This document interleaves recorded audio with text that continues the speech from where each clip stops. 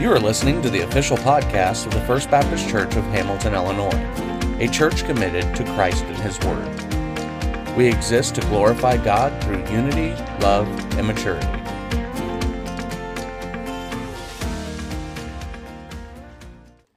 Good morning again. I invite you to open up a copy of God's Word and turn to Ecclesiastes chapter 6. You need a Bible, Homer? You need a Bible, Homer? Did you need a Bible? You want a Bible? No, that's okay. Thank you. Ecclesiastes 6 will be in verses 10 and 12.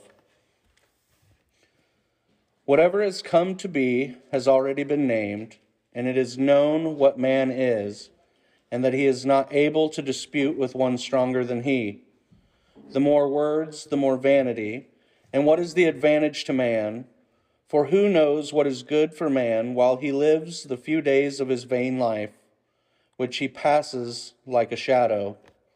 For who can tell a man what will be after him under the sun? Father, open our minds that we can see the reality of the world as full of broken people in rebellion to you. If there is sin in our lives, convict us, give us strength to overcome it. Teach us by your word to look to Christ as our only hope. Give us a thirst to drink from the well of your word, that in all we do we may give glory to you. For Jesus' sake, amen. So when we read these two verses, we see, or we should see, and take note of the connection to Genesis. The preacher is pointing out again that nothing is new. He said whatever has come to be has already been named. And this references Genesis 2:19, which says, "Now out of the ground the Lord God had formed every beast of the field and every bird of the heavens, and brought them to the man to see what he would call them. And whatever the man called every living creature, that was its name." You see, this is a comparison with God because Adam was able to name animals in creation. He is telling us that man will never be bigger than God when he says he is not able to dispute with the one who is stronger than he, and it is known what man is. All these things is this comparison. And what it points out is that God wanted to be in fellowship with man and partner with us in the joys of creation. It's a partnership he still desires. Only now, the desire is for us to assist him in his purposes to lead the lost to Christ. If you remember last week, I talked about a wandering appetite leading us to sin, and I found it interesting to see this latter section of chapter 6 being so connected to Genesis just before the fall. Which, if you've read the Genesis account of the fall, you will know that it was a wandering appetite that helped bring sin into the world, no pun intended. Now, yes, there were other factors at play, such as the disobedience to God and deciding to try and become like God. But if you look back a couple of more weeks, you'll remember I said, God made dirt, God made man from dirt, you are dirt. We're not getting off of this topic for some time now, it seems. And here we have in verse 10, the preacher saying, "It is known what man is, and he is not able to dispute with one stronger than he." Well, what is man? Man is dirt. Better put, he is dust. And this dust in Genesis 2:7 is known in Hebrew as afar. It has a range of meanings, and it's commonly defined as dust, loose earth, soil, rubble, clay, grave, and world of the dead. Now, dust comes from the ground. And the Hebrew word for ground is Adamah, which also has a range of meanings, commonly defined as earth, arable ground, land owned, and the underworld. Now, I told you that to explain something very interesting that connects these stories together. It brings to mind the link of why the world is in such bad shape, as noted by the author of Ecclesiastes. You see, in Genesis 3:17 through 19, God pronounces a curse on Adam. It says, and to Adam he said, because you have listened to the voice of your wife, and have eaten of the tree of which I commanded you, you shall not eat of it. Cursed is the ground because of you.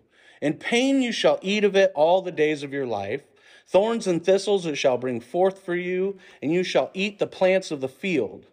By the sweat of your face you shall eat bread till you return to the ground, for out of it you were taken, for you are dust, and to dust you shall return. People miss something very interesting here. How was all of mankind cursed because of Adam? Now, if you remember our first week in Ecclesiastes, I said that Adam in Hebrew means man, mankind, and the name Adam. So while, yes, God spoke the curse to the man named Adam, it was also spoken to Adam of all of mankind. It was a curse in perpetuity until the coming Messiah could reconcile the relationship of mankind with God. He says, cursed is the Adamah, the ground, because of you, till you return to the Adamah, the ground, for out of it you were taken, for you are afar, dust, and to afar you shall return. And this is the situation we find ourselves in. This is the basics of what we are. We are dust, and everything else is already done. Everything's already named. Everything's already created. There's nothing new. It seems to be nothing but vanity. And then he states that in all of this, he cannot dispute with one stronger than he. His not being able to dispute with one stronger than he is also tied to Genesis. You'll notice in Genesis 3 that Adam does try to dispute with God about what he's done. He tries to shift the blame to Eve. It's essentially a matter of saying something along the lines of, don't be blaming me. She made me do it. And this is the main point. No matter how much you contend with God, you will never be able to plead your case before God in order to convince God that your sin is not your fault. Isaiah 46, 8 through 11 says, remember this and stand firm. Recall it to mind, you transgressors. Remember the former things of old. For I am God, and there is no other. I am God, and there is none like me, declaring the end from the beginning, and from ancient times things not yet done, saying, my counsel shall stand, and I will accomplish all my purpose. Calling a bird of prey from the east, the man of my counsel from a far country. I have spoken, and I will bring it to pass. I have purposed, and I will do it. He clearly states, my counsel shall stand. Consider Proverbs 15:3. The eyes of the Lord are in every place, keeping watch on the evil and the good.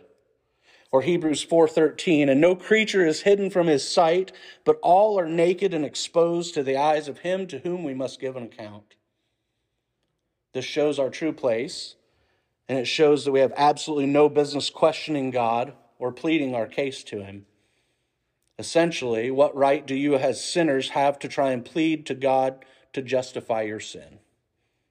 This is what the Bible says. This is why reconciliation via Christ is so important.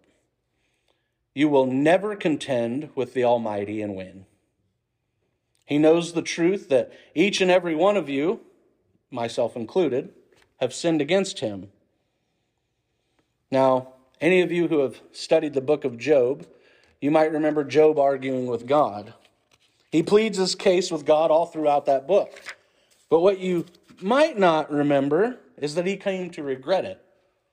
And just like last week, where the writer of Ecclesiastes told us that things are so bad, it would have been better if he had never been born, Job says the same thing.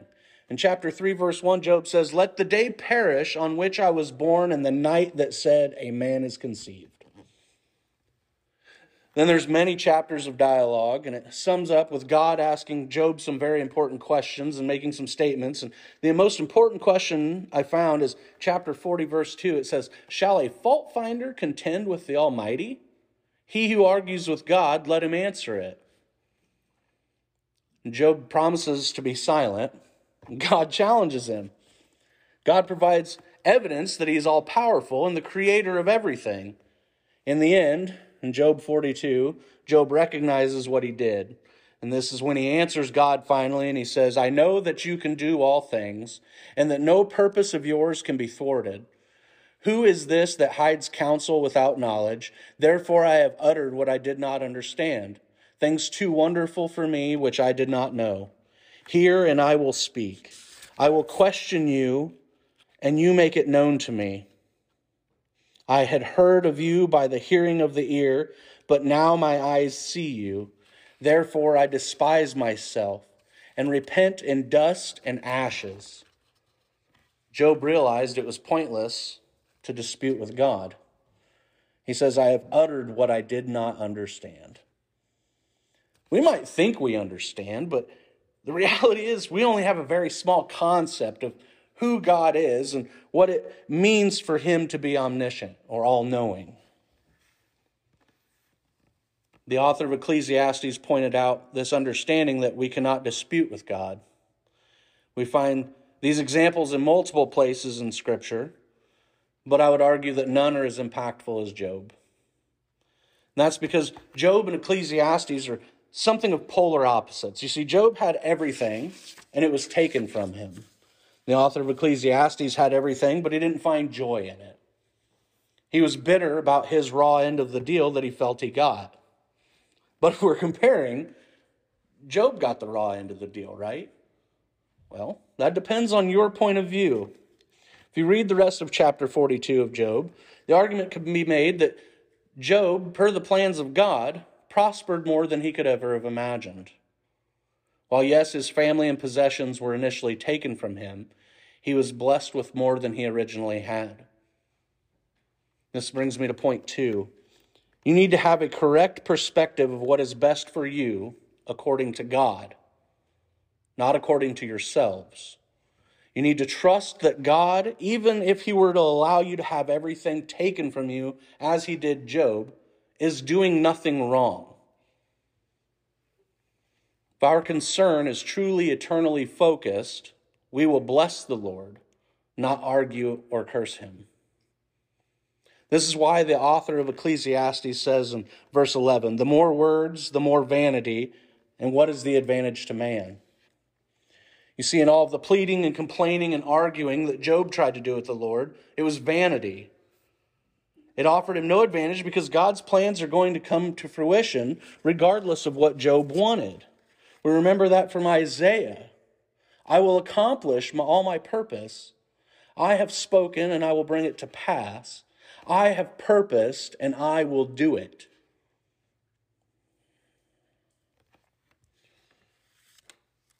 The same rings true with each and every one of you.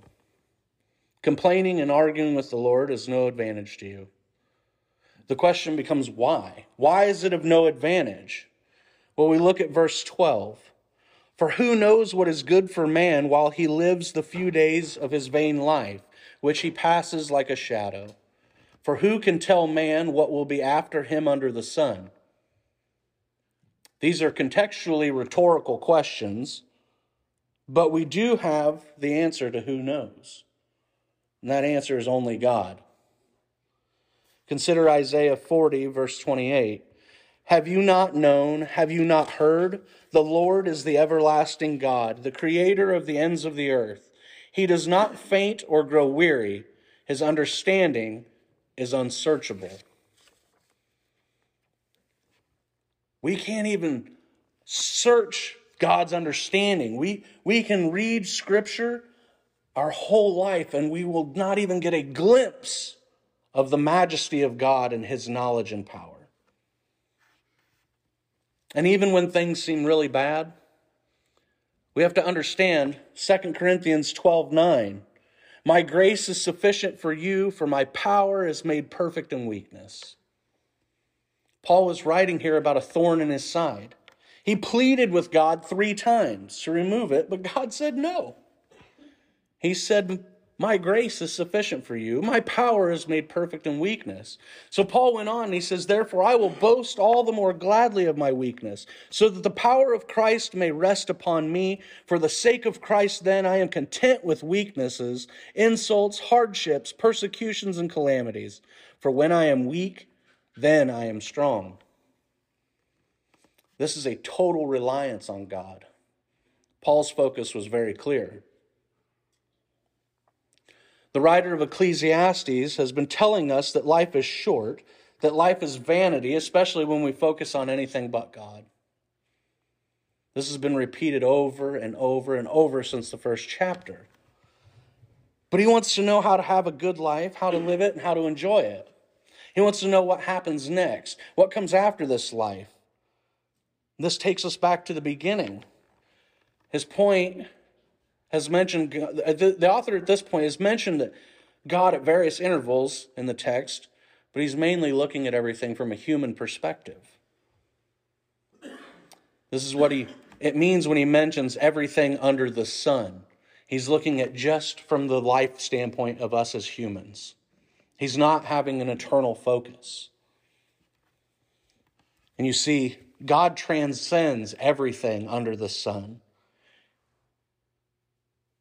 But the writer's concern here is earthly. So if you look at the question, for who can tell man what will be after him under the sun? The answer can only be found in one place. People spend their entire lives chasing after answers, trying to discover what happens next. We read self-help books. Some people go to psychics. They do everything but look in the one place that has all of the answers. Everything that we need to know this side of eternity is right here in this book. I've read the Bible in 90 days, so I know it can be done. I don't recommend that to anyone, but it can be done. They have Bible in the year plans, but we don't do that. We have a hard time doing it daily. Oh man, I can't open my Bible today. My favorite TV show's on. It's going to be a 30-minute ordeal. I can't open the Bible. That's not a good perspective to have. That's not an eternal focus. While we don't know everything that will take place after this life, we do know how to get there. It's faith in Christ. It's knowing that Christ is all that truly matters. He is the only way to heaven. One commentator said, if there is no heaven, then there is no way to escape the vanity of our existence and nothing matters. Our longings will never be satisfied. But if you look to the Bible and read and study and grow your relationship with God, you will discover satisfaction in Him. And if you have not made that decision to surrender your life to Christ, you need to come talk to me. We need to have a serious chat. To summarize, no matter how much you contend with God, you will never be able to plead your case before God in order to convince God that your sin is not your fault. Don't even try it. Believe me, I know from experience. It doesn't work. God just convicts you more and more. You'll go through life being miserable, as the writer of Ecclesiastes seems to be. You will have no lasting joy. You need to repent of your sins and turn to Christ. Only then are we saved, and only then can we gain eternal life. Next, you need to have a correct perspective of what is best for you according to God, not according to you. You need to trust that God, even if He were to allow you to have everything taken from you, as He did Job, is doing nothing wrong. In moments of weakness, we cry out, God, why are you putting me through this? Because He loves you, because He wants to test your faith. He wants to see if you really believe in Him, or if you view Him as a genie in a bottle that you can get a wish every now and then when things get tough. His plans and purposes for your lives are just that. They are His plans and His purposes. You can submit and find joy by partaking in fellowship and being a co-worker with the Almighty God, or you can sit and complain and get nowhere. It's like a rocking chair. It gives you something to do, but you're not going anywhere. You can only figure all of these things out when you look to the Bible and read and study and grow in your relationship with God.